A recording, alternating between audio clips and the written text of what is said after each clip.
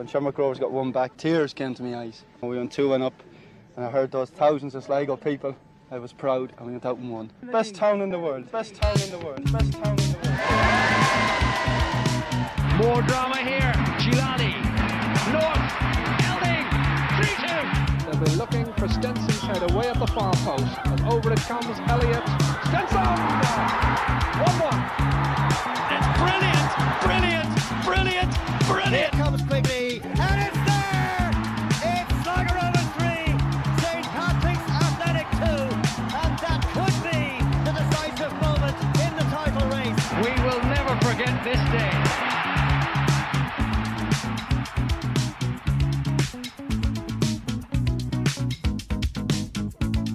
And you're very welcome along to episode 42 of the Bitter Red Supporters Trust podcast, brought to you by the White Hag Brewing Company. I got distracted there slightly because just as I started the podcast, Magoo stands up and walks away, but that's all right. So we're coming to you on Zoom. As usual, we got Shane Magoo McGoldrick. How are things, Shane? Fantastic. We got Jerry O'Connor coming from his couch. How are you, Jerry? Absolutely superb. Superb. We have Sean Dunn. How are you, Sean? Amazing. So a week is a long time in politics, and we all saw what happened to our TD. Mark McSharry has left Fianna Fáil, but it's a short couple of days in the League of Ireland can really turn things around. And here we are on the back of 2 consecutive wins. I think we're in a very different headspace than we were in previous weeks. Things are looking rosy. And so across what we're going to do for today's podcast is we're obviously going to review the 2 games that the 2 wins that we had against Pats and Dundalk in the showgrounds. We have 2 batches of shed from the shed end, one on the back of the Pats game, and we have one on the back of the Dundalk game. And we've got some interesting characters in our second shed from the shed end. We go into mainland continental Europe, and then we go over to the United States of America. We go coast to coast from southern South Carolina to California, and we then we'll have a look at the Shamrock Rovers game coming up on Saturday. And we also announced the winner of our most recent beer scorecast competition, with thanks to the White Hag. So very quickly, I suppose the first thing, the major question I had anyway after the win against St. Pat's is, and I put it to you first, Jerry. What was the difference? Where did this come from? And before I asked that question, I was walking into the grounds with Magoo, and Magoo said, "We're going to get nothing out of this game." No, he didn't say that. He was the only person I spoke to, as far as I can remember, that said he was going in confident. But what were you thinking, Jerry, before you went into the game? Were you going to be happy if we got a point? Yeah, I probably would have been happy to get a point. I suppose just that they wouldn't get any further ahead of us, or just to kind of keep the steady, the ship steady in that. But look, we've seen a change in formation and things, and a change in personality on the pitch, and obviously, look, that combined really gave us a good platform. I think Andre Wright was again superb, and I just think he's changed the whole dynamic of the team. So that's, he's really hit the ground running a lot better than, considering he hasn't played a lot of football. So he's just given us that platform to play. You're stunned, Connor. You're absolutely stunned. I'll unmute myself. Sean, what was it for you about the performance that set it apart from the previous 8 games?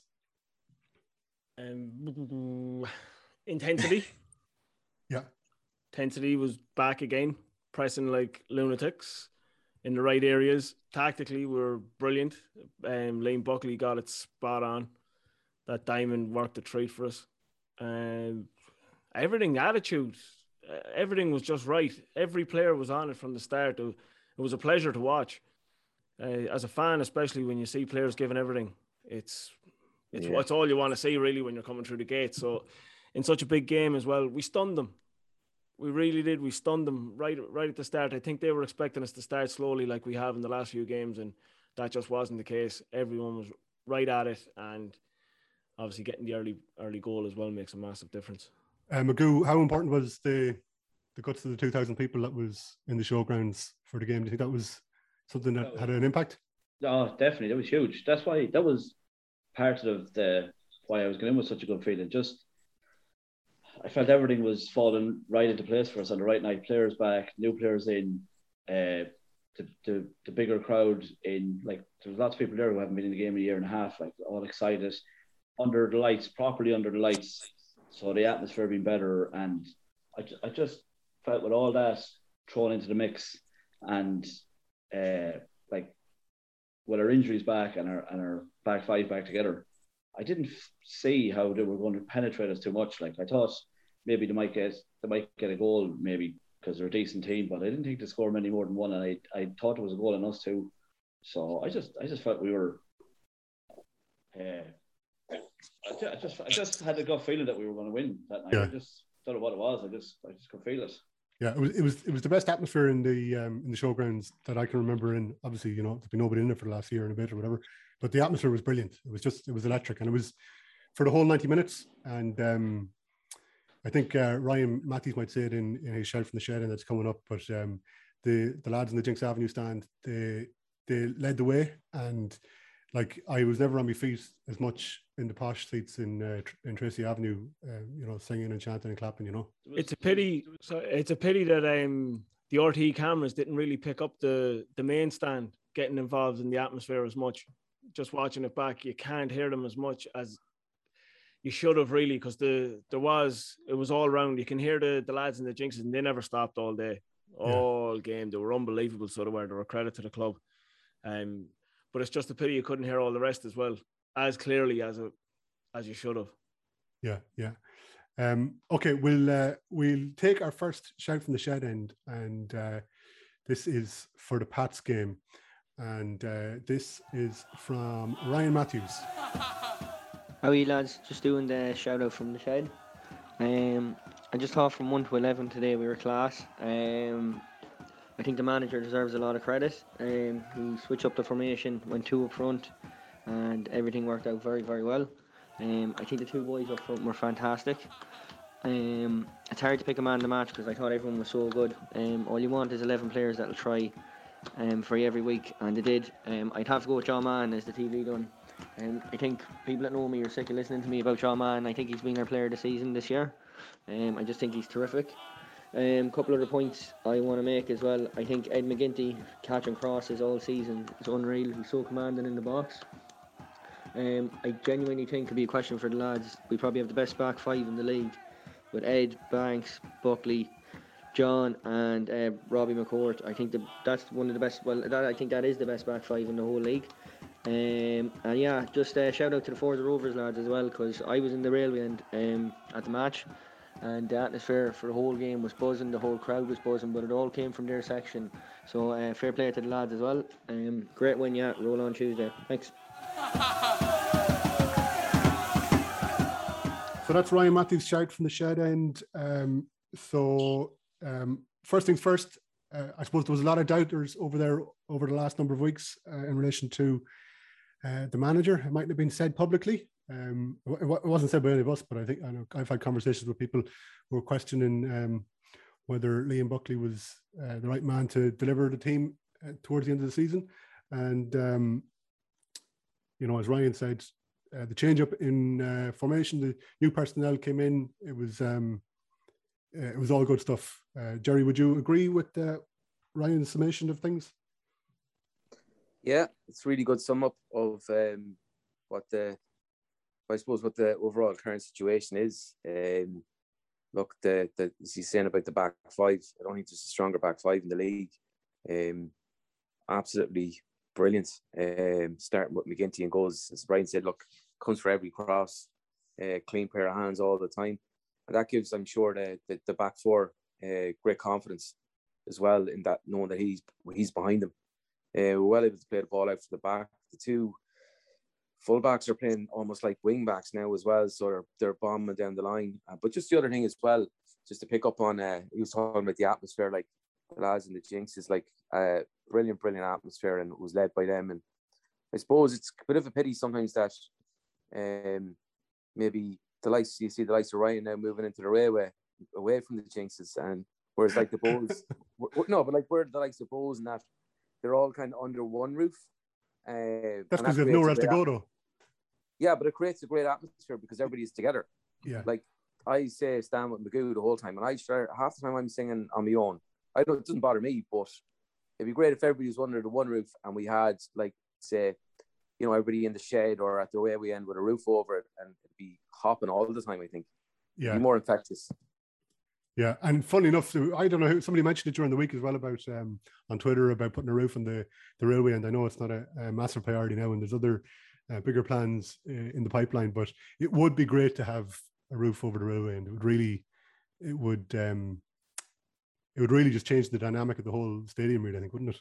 Yeah, it would. It'd give just that kind of vocal collectiveness, under one roof, and good, bad, or indifferent. I think you'd always kind of get a good kind of roar or sing together no matter how we're doing, where sometimes we have to play really, really well to get the whole crowd going. But having said that too, it depends on money which part of the stadium development comes first. Like a roof on that stand could be the first thing that happens. Yeah, right, okay, yeah. Which is great. Sorry, so just to go back into the back five, and particularly John Mahon in the Pats game, Magoo, I know he's put in a number of like incredible performances, but his performance against Pats was just like, he's so commanding, isn't he? He's outstanding. His performance, in fairness to him, like he's been good all season, but the last month or so, he's just raised his level again. He's been phenomenal in the last couple of weeks. Like again in the Dundalk game, Pats game, the Drogheda game, he's been brilliant for the last month or so, honestly. And I like, we wax lyrical about Gary Buckley, and rightly so. Like the bag goes round, he could be playing with a fag in his mouth half the time, but Mahon is, I'd say, probably the best defender in the league. If you want to pick a defender, a 100% defender, John Mahon is the best defender in the league in my book. Yeah. Without a shadow of doubt, everything. And I said it. I was saying last week or the week before. Sorry, I wasn't on last week, about him having everything you want in a modern day defender: heading, tackling, good on the ball, not comfortable in one-on-one situations. He has all that coming out. Even the last day, coming out with the ball and going. I saw he come out with the ball and he laid it off, and he went ahead. Then he ran further on at the pitch looking for the ball back. Like he's losing the run altogether. He's brilliant. Yeah. Brilliant. Yeah. Sean, Robbie McCourt as well. He's been a bit of a game changer, not a revelation since he came back, because we all know what he's capable of. But he's so important now, isn't he?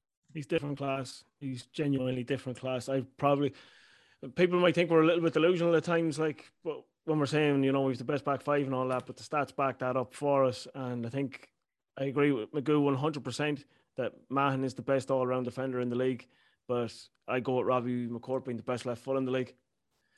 I think anyone watching on, I don't know how they could disagree. He has everything. He's the best one-on-one defender I've come across in a long, long time. People cannot go by him. His positional sense is fantastic. He reads the game so well. And then his ability to get involved in the attacks then are just second to none. And then he has a peach of a left foot on him as well to top it all off. He's a perfect left foot, all-rounder. He's brilliant, and it's no coincidence that our form has changed since he's come into the team, because even with Lewis Banks on the opposite side, the two of them have provided such width for us now. Yeah. Even with that narrow diamond, fair enough, we're compact in the middle of the pitch, but those two up and down, they've provided such width in the last two games that were absolutely immense. Okay, so let's get on to the goals. We had a goal early on, which was great to settle the nerves and all that. I thought the penalty, if I'm being completely honest, was very, very soft. Not that I'm giving out. I don't know who you're shaking your head, Miguel. You don't think it was soft? No, I think it was legit. Well, it was legit. Yeah, like you could say it was a soft penalty, but like Mahon was the wrong side of Barrett.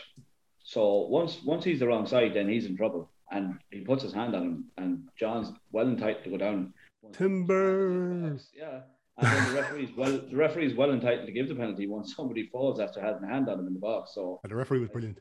Like you probably every Pats fan looking at it probably would say, yeah, it was soft. But like, if they really wanted to be given out of it, should be given out of Barrett. How did he get caught on the wrong side after 3 minutes of the game?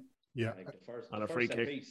Yeah, the first set piece, and Mahan fucking straight away is the wrong side of him. Like, so.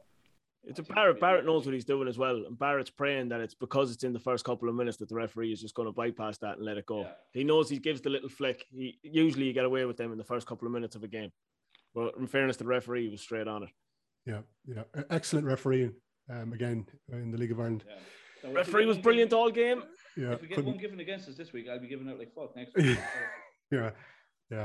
But just on that though, from the game on Tuesday night there, I was talking to a few fellas at halftime, like literally 3 or 4 fellas, and I was saying to them, "Oh, you know, geez," they were kind of saying, "Oh, this game's not great; it's a bit flat and things like that." But I blame the officials for that. Like the official in the game against Dundalk, I thought was really, really poor, to be honest with you. He blew up for absolutely everything. Every tackle was a foul. Yeah. And he was throwing out yellow cards galore. And there wasn't a bad tackle again in the game. And if we want to if we want the ebb and flow of a game to flow, we can't have the referees blowing the whistle like Popeye the Sailor Man every 2 seconds. Do you know what I mean? Yeah. It's just ruining. They're ruining the game.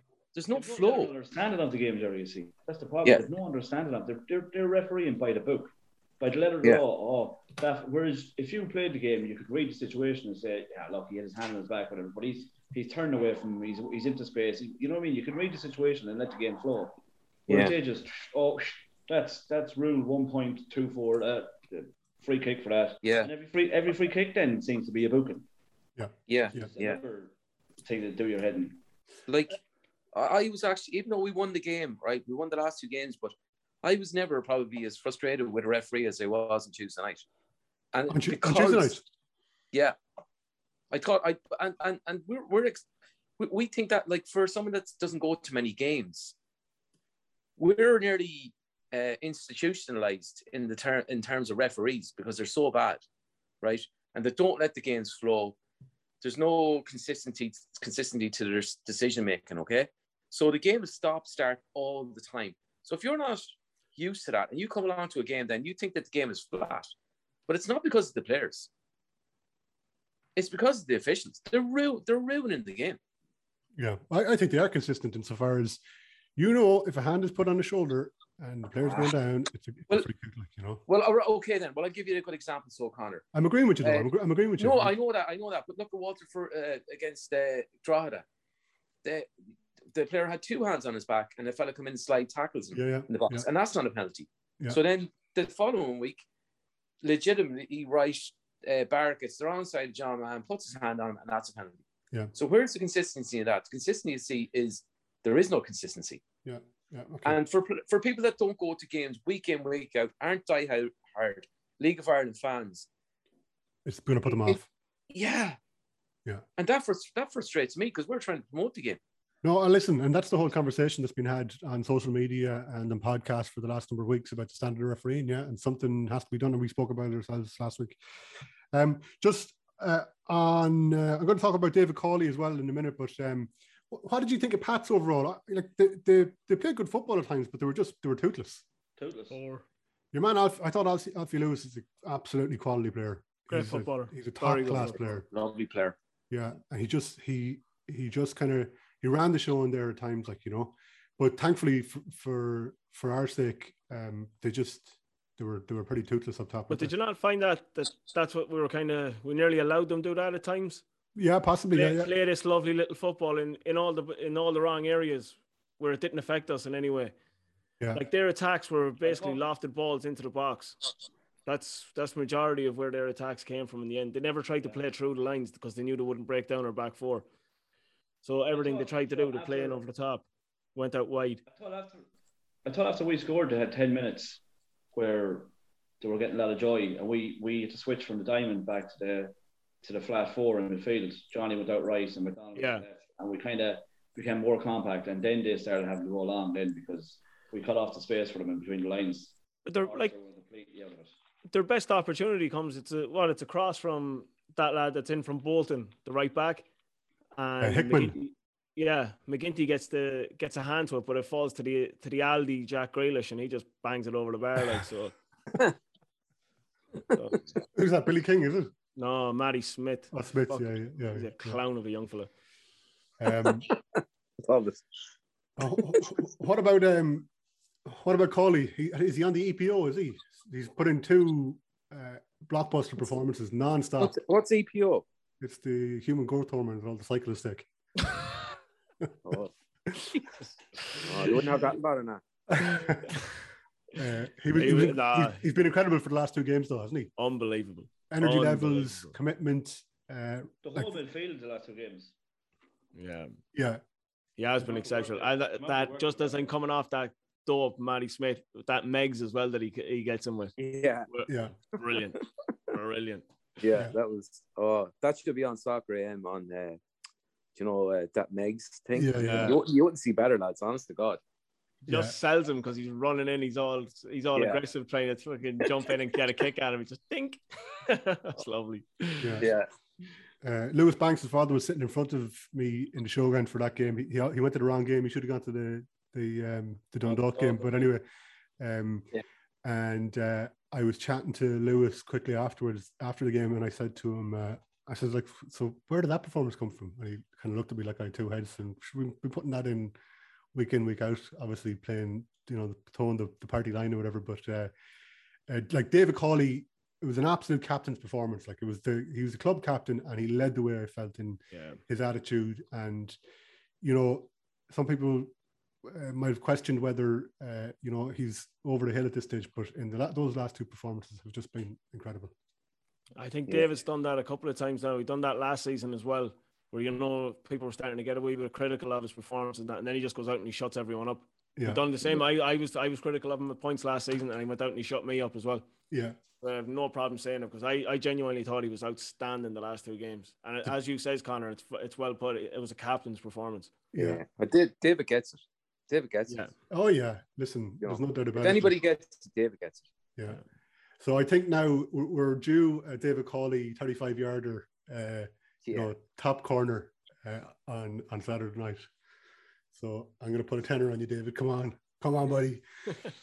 But do you think as well, lads? Though I suppose we haven't really talked about Wright much, but yes, like the ball isn't coming back at us all the time.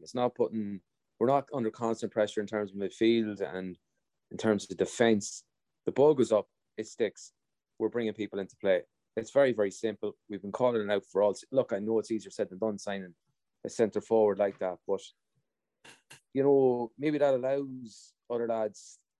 It changes the whole dynamic of the team. It maybe allows lads to play their natural game and kind of cuts the shackles off them a little bit to go about their business. Well, it allows you to implement the structures that you work on in training. So, whatever it might be, the ball goes into Andre Wright. It sticks for, he holds the ball up for 2, 3, 4, 5 seconds, whatever it might be. We get into a more attacking shape. Players are where they expect and anticipate other players to be. And you're just in a much better position. Instead of balls going into the number 9 and it bouncing straight back out, and you're just in recovery mode trying to figure out what sort of shape we're supposed to be in, It's allowing us as well to get our fullbacks into play properly now, because where you have an oncoming midfielder coming into right, receiving the ball again, the boys can now overlap as well, and they're receiving the ball in dangerous areas. He's been probably the missing piece of the puzzle. Yeah. For us, and as Jerry's saying, or sorry, yourself, Connor, where he's holding the ball up for maybe 5, 6 seconds, whatever it is, he's holding it up with purpose. Mm-hmm. He's taking the ball, he's beating a man. Like, I've never seen someone to take the ball into him as calmly as he does, and he's taking it on the turn and he's getting into an attacking position. Yeah. Or else he's laying it off to someone that's in a better position than he is. Himself and De Vries have struck up a nice partnership as well there as well. They have a very good understanding. And then Johnny he's thriving with Wright beside him, because defenders can't deal with him then. Yeah. The space he's getting after that, it's brilliant to watch. So what about Magoo? That's Ryan DeVries goal. Sorry, yeah, no, I was just going to say before the goal, and two boys like Wright and Johnny Kenny are going to cause so many problems for defences with the way they play. Because as Wise was saying, with Wright wanting to come deep and Johnny wanting to go the other way, it's going to give defenders awful problems. Because even if you go one-on-one, the two centre halves go take a man each, and you go like one defender is no good going with Wright. You saw that the other night against Pats. He had three fellas hanging off him one side. He was like a father trying to walk through the house with the kids hanging off their arms and their legs and everything. He was turning, and there was like three of them hanging off him. Like, so they're going to cause awful problems, and it's to our benefit obviously, because once if two are going with Wright, then Johnny and Ryan are free. And as for Ryan's strike the other night, it was just like, he has it in his locker. Like, we just haven't seen it. And I think the one thing about the freeze, especially against Pats, was like, he has that ability in them areas of the pitch, and like it's not a shock for us to see it. Like, it was no surprise. Well, it's surprising in a way because we haven't seen it enough, but we know he has the ability. But his work rate throughout the game was phenomenal. Like, at one stage in the first half, he was back slide tackling in the box. Like, I was looking at him coming, I was like, oh Jesus, don't. Next thing, slides in, perfect tackle, away we go off the pitch again, and he's up in support. Like, so, we've been questioning his fitness and stuff for the last couple of months, so I think we have to give him his dues that he proved us wrong there on Saturday night with his fitness. Like, his work rate for the night, for as long as he was on the pitch, was phenomenal. Yeah. This number 10 role is suiting him perfectly as well, because it was a complaint I think we all had about him when we seen him playing in the number 9, was that he was dropping way too deep and trying to track too many runners and stuff like that. But now in the 10, he kind of gets a wee bit of a freer role to do that, where it's not affecting us then, because we still have Johnny and Andre up top. So I think we're getting away with that, and it actually suits us a wee bit better as well. But I think we can nearly go through the 1 to 11, like, for special shout outs and all that. But one person I think we have to talk about as well is Adam McDonald. I think he's been brilliant since he came into the side. I think especially in the last 2 games as well, he was fantastic. Yeah. What I love about him is his attitude, like, and I think he has, obviously the left foot is important. It gives us more options in the middle of the park, but he brings an attitude that lifts the team as well. And like, since he joined when he joined the club, he's seen nothing but losses and occasional draws. Like, so he might have thought that he was bringing bad luck to us, but I do think that he is. If I'm picking a team, he's the type of player that I want. I thought he was bringing bad luck. I was telling him to run him. Yeah, but he's the type of player that I would be picking all day long. Just I love that kind of attitude, like, and like we spoke about it before after he was on the podcast. He's battle hardened as well from his time in England. Like, he has been in the trenches, like, and he knows the crack, like, His reading of the game though, Connor, as well, is brilliant. Like, there's an awful lot of times during that Pats game, like, he's covering in behind players and that. He's reading the game really, really well. And not everyone's going to notice that or give him his dues for that, but it is something to keep an eye on, because he's a very intelligent footballer. Yeah. Well, to be honest, Sean, for the diamond formation to work, they all have to be in that midfield area, especially have to be the intelligent footballers. Yeah. They have to get through so much work and they have to cover so much ground. Like, they're on their own. He is that left side of the pitch on his own. He has no one within how many yards, like, he doesn't have a fielder within 20 yards from him. He's further, like, so he has to be. And then on the other side, David, we know David's capabilities and his intelligence through the game, and Greg sitting deep in the number 6 obviously can read the game as his intelligence. Like, so they all need to be on it, both football wise and reading the game wise, and filling holes and where the spaces to fill into and that kind of stuff. So they all, like, it suits them perfectly, really. Yeah, I agree with you 100%. Yeah. Lads, can I ask you a question? Like, in fairness, you probably know more about formations and systems than I would. But one thing that I've noticed, and I think, Magoo, you touched on earlier, is that we're actually starting to change formation for small periods throughout the game. And that's something I don't think we were doing previously. So do you think that maybe Andre Wright has kind of helped in that regard, in that we can change from a diamond to a 4-4-1-1, or what do you think? Definitely, Jerry. Definitely, because I think you even seen at times there against Pats in the second half was the frees dropping out to the left, and we were creating a wee bit more width that way. Whereas Pats had kind of, they seen that we were narrow and we were coming down the wings through our fullbacks. Whereas in the second half, then we gave them another little bit to think about, was by creating our forward players a little bit wider. It gave them, they couldn't get their fullbacks up as much because they had to worry about the freaks and Johnny coming in on the wings as well. So we're very clever now tactically. Well, in the last two games, right? Let's not get too far ahead of ourselves. In the last two games, we have been a lot more switched on tactically, from what I was watching as well. So I'd agree with you there. Sean touched on it a couple of weeks ago, and like, no disrespect to Jordan Gibson, but Sean did say after he's gone that we might make this more versatile and flexible in formations, and I think that's also playing out a wee bit in it. Fuck him, he's useless, Gibson. He's useless. Well, he came on for Carlisle. It's okay to say it now. It's okay to say it now, like. He came on for Carlisle at the weekend in the last 2-1 to Crawley Town, I think.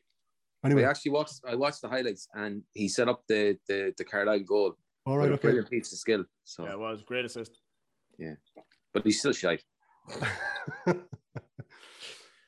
Right, okay. Let's. Glad we got rid of him. What's that, Magoo?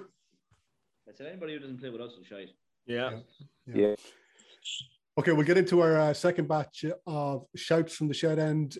As I said, we have an international lineup coming up for you. We've got Florian from Frankfurt. We've got Joseph Lima from California. We've got Sean from America. Some of these are, they're extended shouts from the shed end, but you're looking at if somebody's sending in a shout from California or wherever it might be, we're not gonna edit it down, and we'll kick things off with David McGee. Well, lads, David McGee, Ballester here with my shout from the shed end for both games over the last couple of days. First off, the Pats game, really impressed with the performance. They kicked on from the draw with Drogheda, and we're on it right from the start. The whole team were faultless to a man, and it was really, really good in terms of effort, attitude, work rate.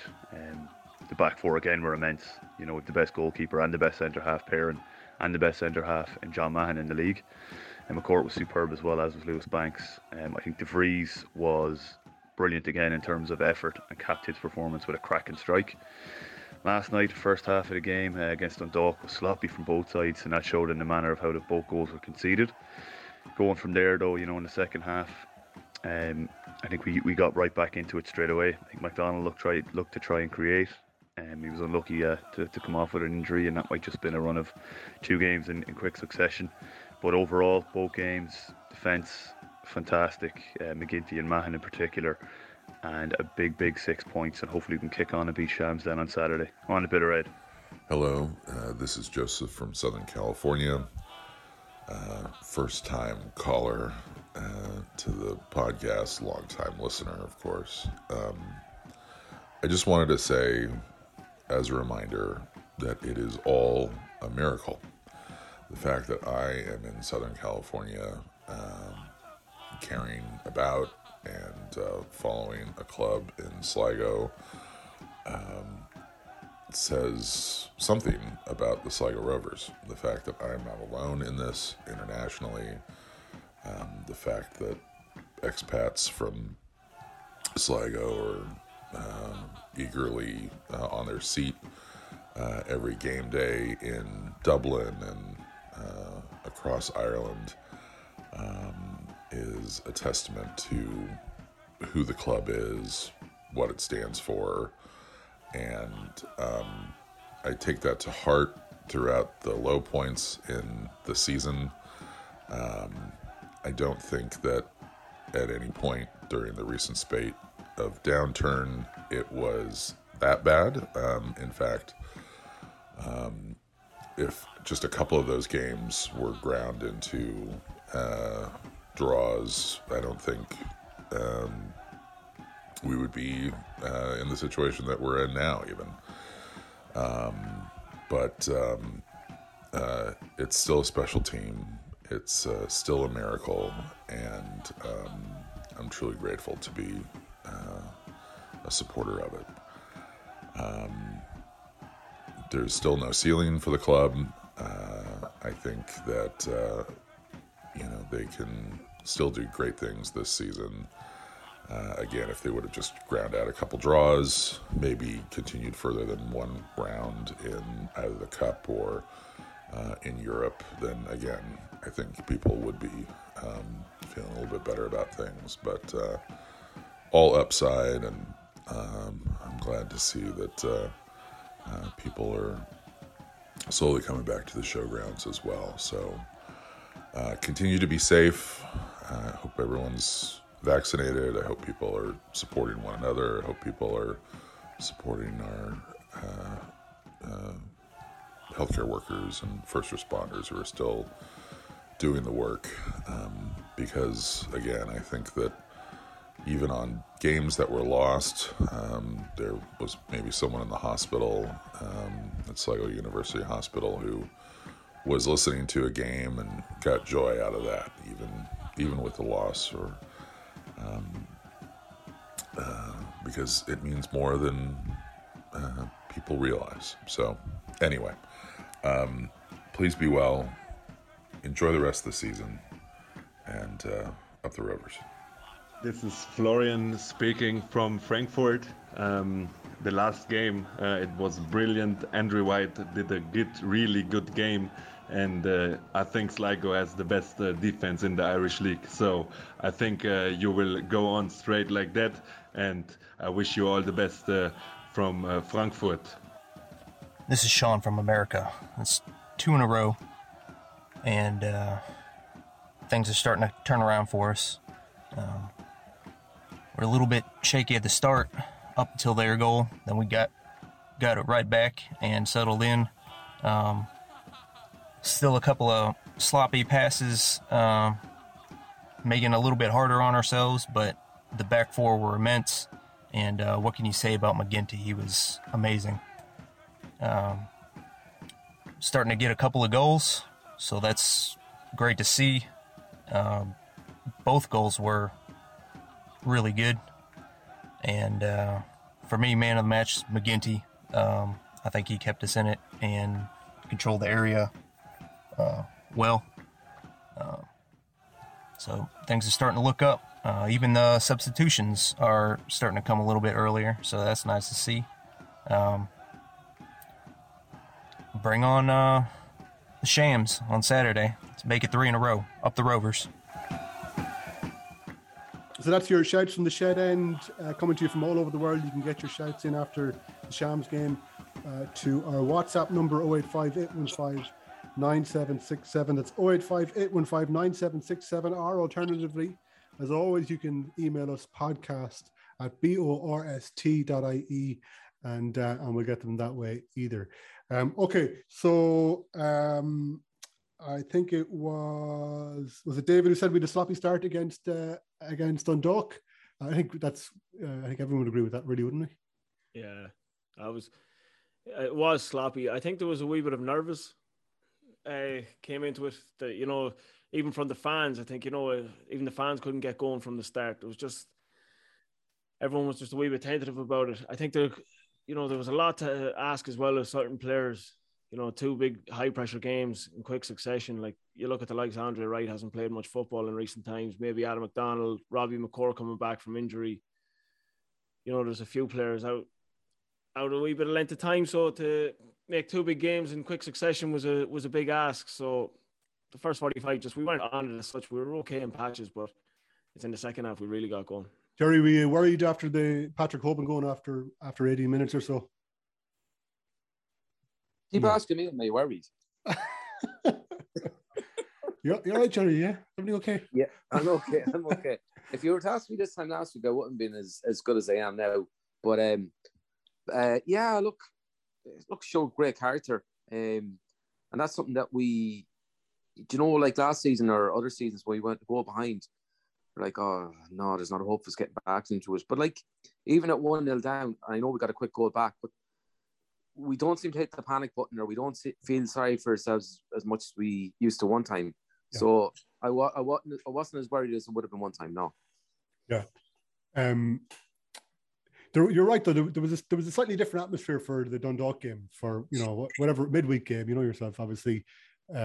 So I was, and we were speaking about it again before we started recording this evening. But and even I said it to my father, with the lineup, the players that they have, I know they're they've a heap of injuries, and they had the 2 red cards after the Longford game, so they're significantly down numbers. But it's a team with Hoban, who scored, Michael Duffy, Will Patchen, who scored in his last game for Derry in the showgrounds.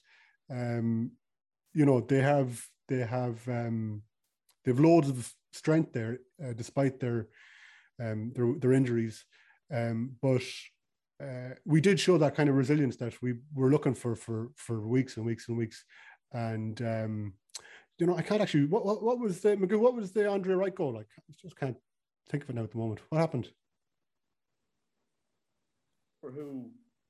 I think it was the Cawley put it across the box, and Johnny, back post. over it in the front post, and it went straight through to Andre in the back post. Yeah, for a handy finish for him. Yeah, so it was a quick reply. That was kicking fresh air. Yeah, yeah, and God bless Alessio Abibi.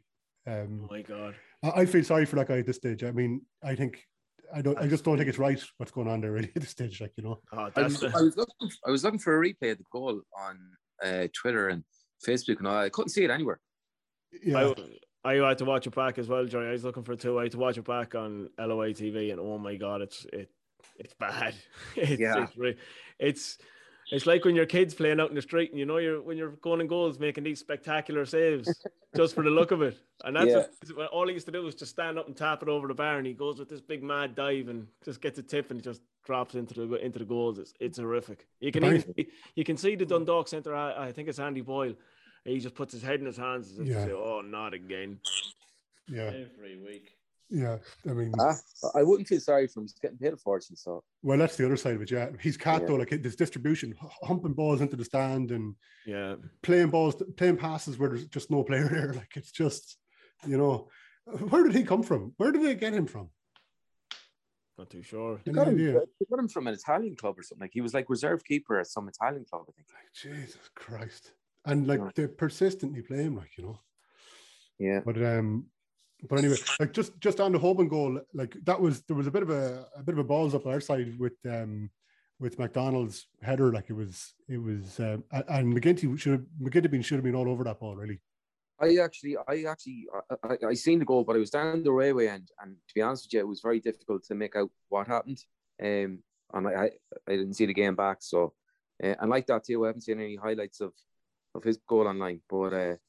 Maybe you could kind of run us through, Conor, because I know myself and Magoo wouldn't down the far end, and he was. Well, I think I'm right in saying that there was a cross that was tried that Adam McDonald, he was facing McGinty, facing their own goal. He tried to kind of head it backwards, but it just went straight up into the air, and McGinty was there. He could have, maybe I'm wrong now, but I think he could have claimed the ball, and. It falls to, it might have been Patching who took the shot, but it was Hoban then who kind of turned it in from 6 yards out or whatever distance it was.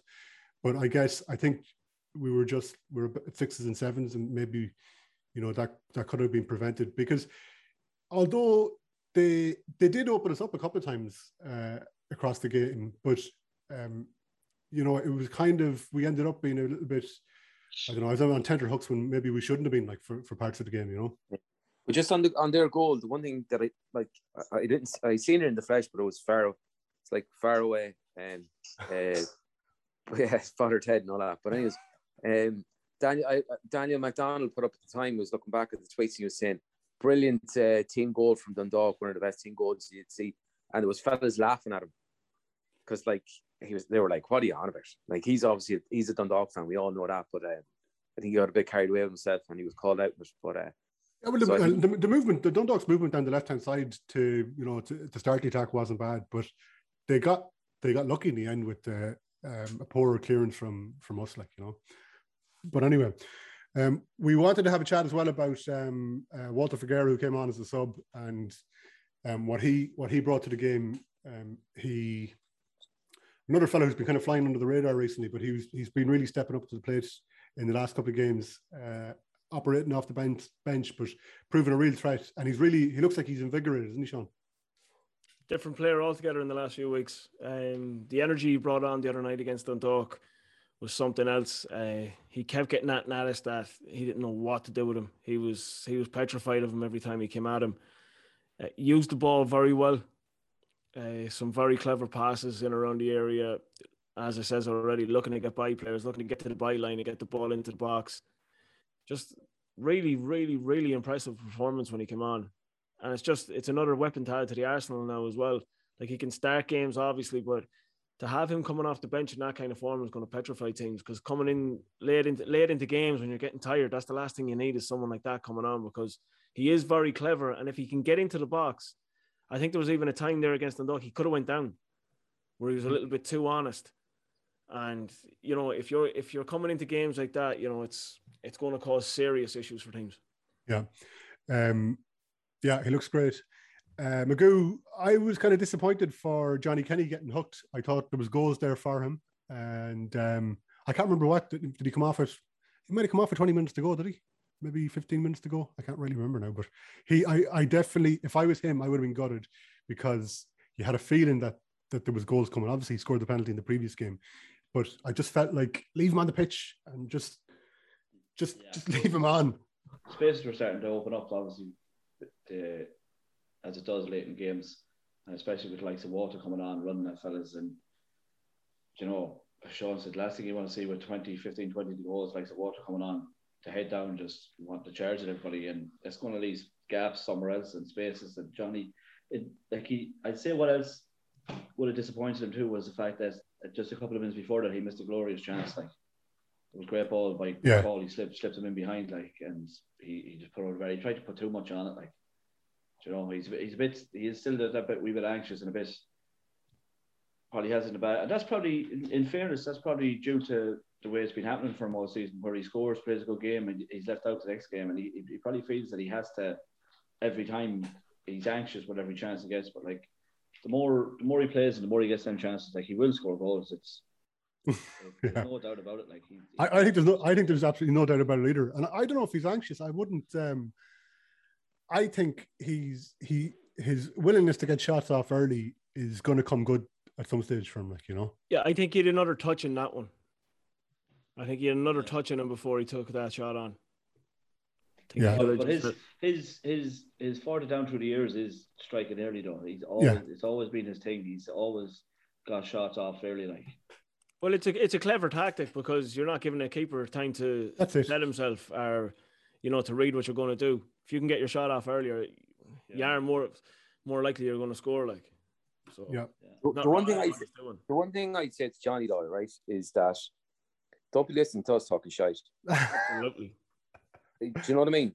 And I wouldn't be listening to reading any shite on social media.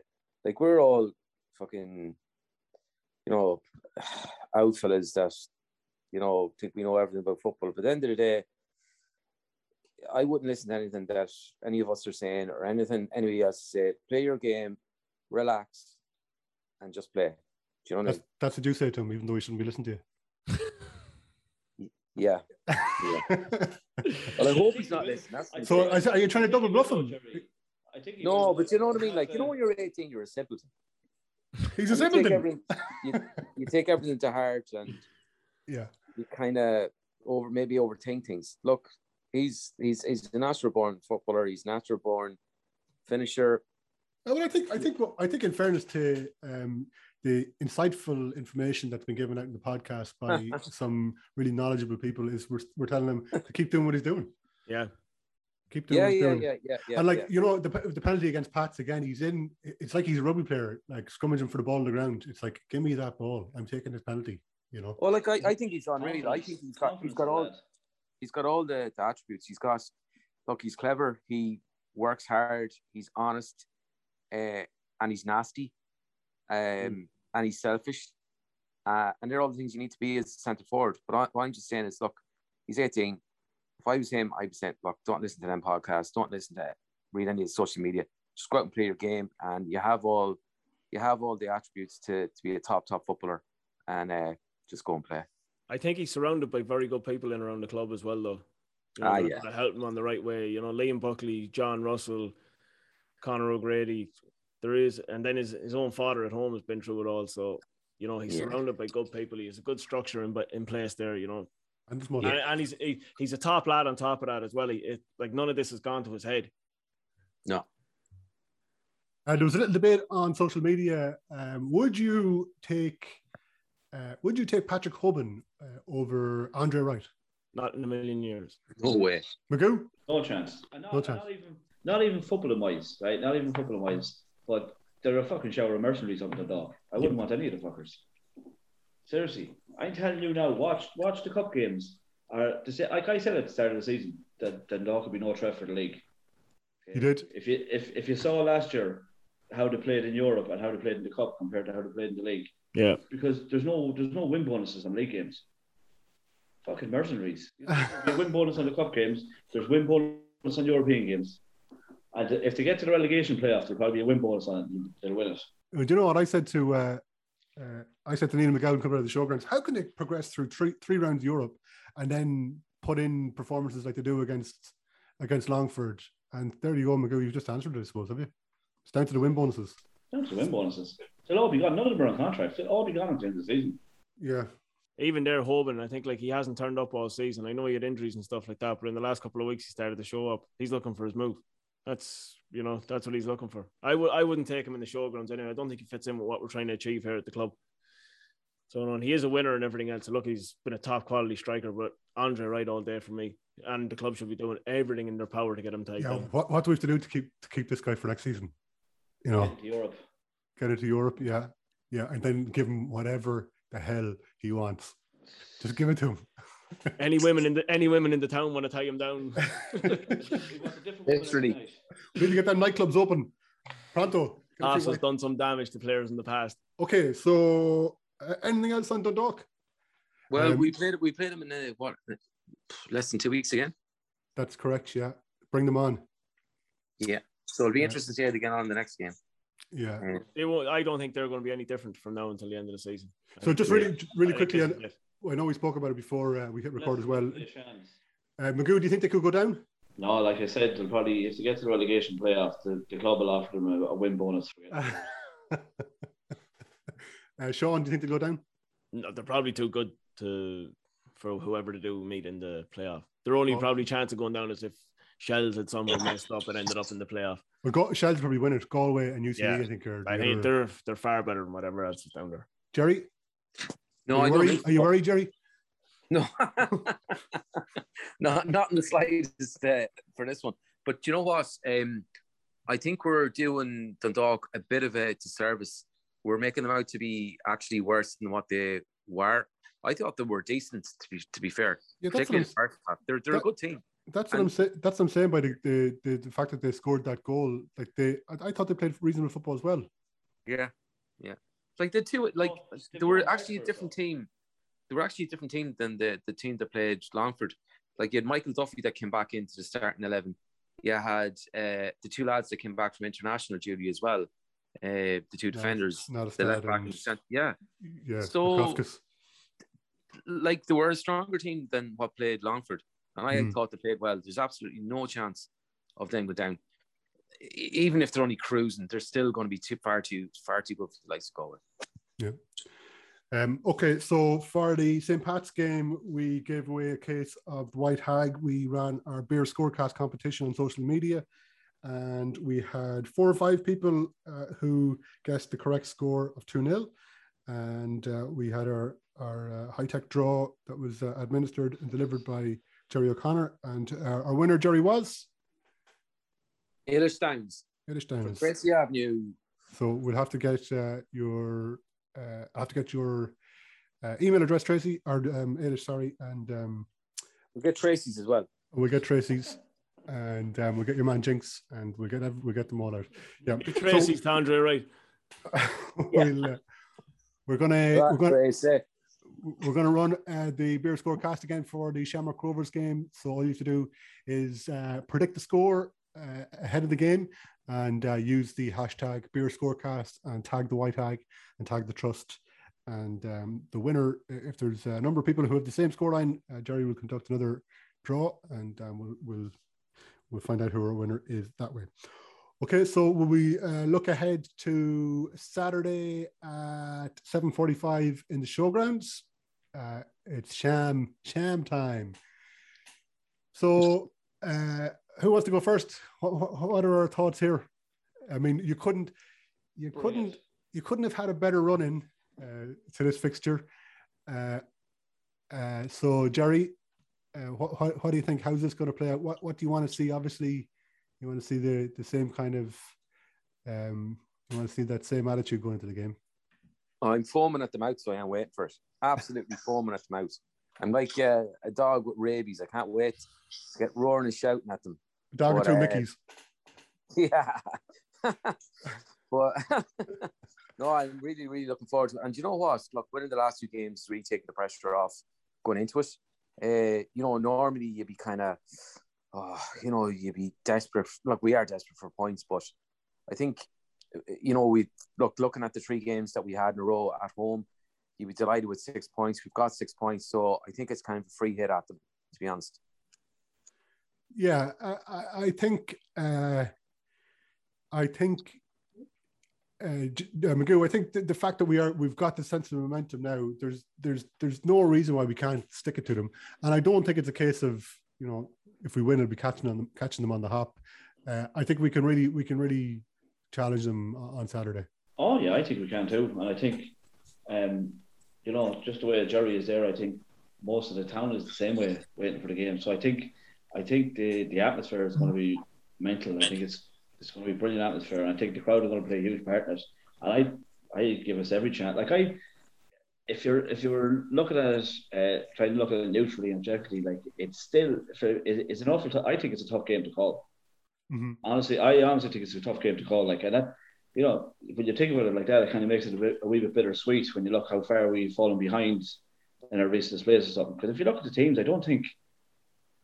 Do you know what? There's not a whole pile. If you put out the 2 first 11s, there's probably not a whole pile between it. So I think we've every chance to get something out of the game. I don't think it won't be a major shock if we win it, but then it wouldn't be a major shock if we were to lose it neither. Like I really think it's a tough one to call. Yeah. I think midfield will be where it'll be won and lost. Like. Yeah. Adam McDonald went off it looked like he went off with a groin strain. So we need Cawley, Bulger, and McDonald really in there, don't we? We need the same 11 we've had now for against Dundalk. We played the diamond again, and there was times when Dundalk were having a lot of the ball, and we didn't switch it back the same as we did against Pats, and like that, I was thinking, why would he not switch? But I was thinking, if this is the formation he's going playing going forward, then he's right to stick with it and get them used to it and get them up to speed in it and keep it going. So I obviously think we'd probably start with a diamond. So I think we need the same starting 11. Yeah. Sean, they beat Waterford handy enough 2-0 in their last game. They lost to Harps before that, and they scraped by Longford and Drogheda in the 2 previous games. So you could say that they're not firing on all cylinders either. I think that'll be the consensus for them all season, though, to be honest with you, Conor. I don't fear them one bit. I think they've been unconvincing all season, and give them their credit where it's due. They've battled on throughout games and got late winners. Yeah. I think that's a mentality thing they have, and in fairness, they have that. Give them credit, but it's not the team that was there last season that tore teams apart and played them off the park, and we're a different level to most teams. The Sham side I've seen this season, they're a good team, very good individual players in cases, but nothing to get overly wound up about. I thought the last day we played them in Tala, we played them off the park. We were brilliant that day, and I think we need to just set up for ourselves and not set up for them. We'll go ahead with our diamond again with the 2 up top. Let them adapt to us. They're coming down here. I think we're more likely to win the game than they are. Going off the last couple of weeks, I think we're in a good run of form. I think the players will be up for it. Fans will definitely be up for it. They're in a rocky stage themselves, and I don't think a 2-0 win over Waterford is just going to be enough to get them out of that straight away. Yeah, I think this is a massive game for them, because we gave them let them put one hand on the title, so to speak, by beating Pats the last day. So now it's up to them to take advantage of that and create a gap. So they have a lot of pressure coming into this game as well. This is a massive game for them. And it also gives us a chance that if we were to beat them, there's an outside chance we're in the title race again. Well, I was just going to say that a win for the bit of red, and it really puts the cat among the pigeons in relation to the top three. I mean, I'm only going to repeat the points that you're making insofar as Pats it'll prick the ears of Pats. And what do you think, Jerry? Are we back in the hunt? Game on again. I seen a tweet from Darren McMahon there yesterday, and he was saying the same thing, like, you know, big Pats, and we're probably back big Shams, sorry, and we're back in the title race. And I was thinking, come on, Darren, you know, settle yourself down, lad. But yeah, look, you never say never. Like I wouldn't be impressed by the Sham Rovers team this year at all. They're very, very workmanlike. There's no bit of guile or spark to them at all. They're very dour, workmanlike. But having said that too, they have a great winning mentality, and the amount of games that where they've won in injury time, and have that belief, you know, you can never write them off at the same time. Look, it's a very, very long shot, but look, I don't know if it is. Yeah, I don't know if it is a long shot. They play Pats directly after us, and we play Shams again then in another 3 weeks' time. So it's all maybe. Yeah, it's going to be like, it could be an absolutely cracking end to the season. Go on, Sean. Yeah. Look, I've said it from the start that we're not in a title race, but it just creates a little bit of something. But look, it puts us in the right direction. As I says, aim for first. You won't land much lower than third. So, you know, that's where we want to land anyway. So just create that distance between us and fourth. That's the main thing at the moment for us. You know, the other side of this, the other side of all of this, right, is I know we had the poor run of games, but really, you know, the measure of management is if you can get the team going at the right part of the season, you know, when the chips are down, you know, about timing the time is everything. Yeah. You know, you should be running at the right. There's no point in breaking your ass in the middle of the season and falling apart at the final hurdle. There's one problem to that, though, Connor. We're out of the cup. In what way? I know. We all know that. Yeah, but I'm saying if we had to play half the season in the middle of the season, we'd still be in the cup. Now coming into the business end of the season, when you want to be still coming good when the prizes are handed out. Yeah, but I suppose like in the context of, look, we'd all love to be in the running for the cup, but like our primary goal this year is to maintain our European position. And you know, we had disappointment in the cup. We had disappointment in all cup fixtures, in all cup competitions this year, including European football. But I suppose my point is, I think what I'm trying to say is that if we could put a real run in, and you know, it looks like we're going to guarantee European football, and maybe we're challenging for a title, we'd look back on that as an incredible season. Mm-hmm. I guess. Oh, absolutely. It's just when I looked at this, you know, even when you look at the defence, like with the best defence in the league, if you're hard bet, you always have a great chance in the cup. It would be a bit of if we put a run together between now and the end of the season, it would be an awful opportunity missed for how we went out and who we went out to. Yeah. Oh, look at I mean, you can't argue with that. Like, you know, you can't argue with that. But then, you know, we get all those distractions out of the way. European football carry on, and you know, Cork City. we'll lie down here for Cork City. Yeah. Okay. Have we anything else to touch on? Will we wrap things up? Yeah, just make Saturday come quicker. Let's get it on. You're absolutely buzzing for it. Do you know what? For everyone there, something Jerry touched on right at the start is, you know, everyone that goes to the game on Saturday night, if we can make as much noise as possible, make it a cauldron. Yeah. Just get behind the team. You never know what will happen, lads. Yeah. And force the boys to take the lead and really rattle, you know, the Jinx Avenue stand. And if they do that, we'll make some noise over in the because they've taken their allocation. It's sold out. Yeah. Oh, So have they? they're going to come down. They're going to make some noise. So let's give it back to them. And you know they're going to bring a bit of trouble as well with them. So fucking hit them where it hurts and just beat them. Their allocation will only be 200 or so, won't it? Yeah. Be 10% of the 210. Yeah. Of the 2010, 2,100. And you know they're not allowed into the toilets because they seem to have a problem with wrecking toilets. So. Surprised they went in the first place. It was a windy night up in Finn Park. It wasn't to do with piss, Jerry. Anyway, I can tell you that. They were using the back of the toilet, right, but it wasn't for pissing. Yeah, that's what I'm saying. It was a windy night up in Finn Park that night. Oh, You need the wind is no good. It's hard to catch it when it's windy. Right. Okay. We'll wrap things up, will we? Yeah. Yeah, let's wrap things up. That's episode 40 of the Bitter Red Supporters Trust podcast. Thanks again to our sponsors, the White Hag. Thanks to Barry Creek's listeners in Sligo and Dublin for the continued support.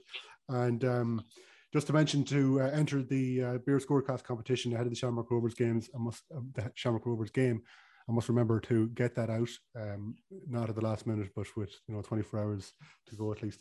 Okay, Magoo, thanks a million. Cheers, Connor. Donor, thank you. Cheers, Connor. Up the real Rovers. Jerry O'Connor, thank you. Come on, the Rovers. Come on, the Rovers.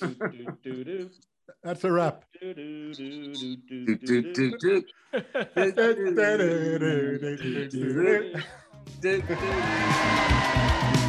More drama here. Chilani. North. Elding. 3-2. They'll be looking for Stenson's head away at the far post. And over it comes Elliott. Stenson! 1-1.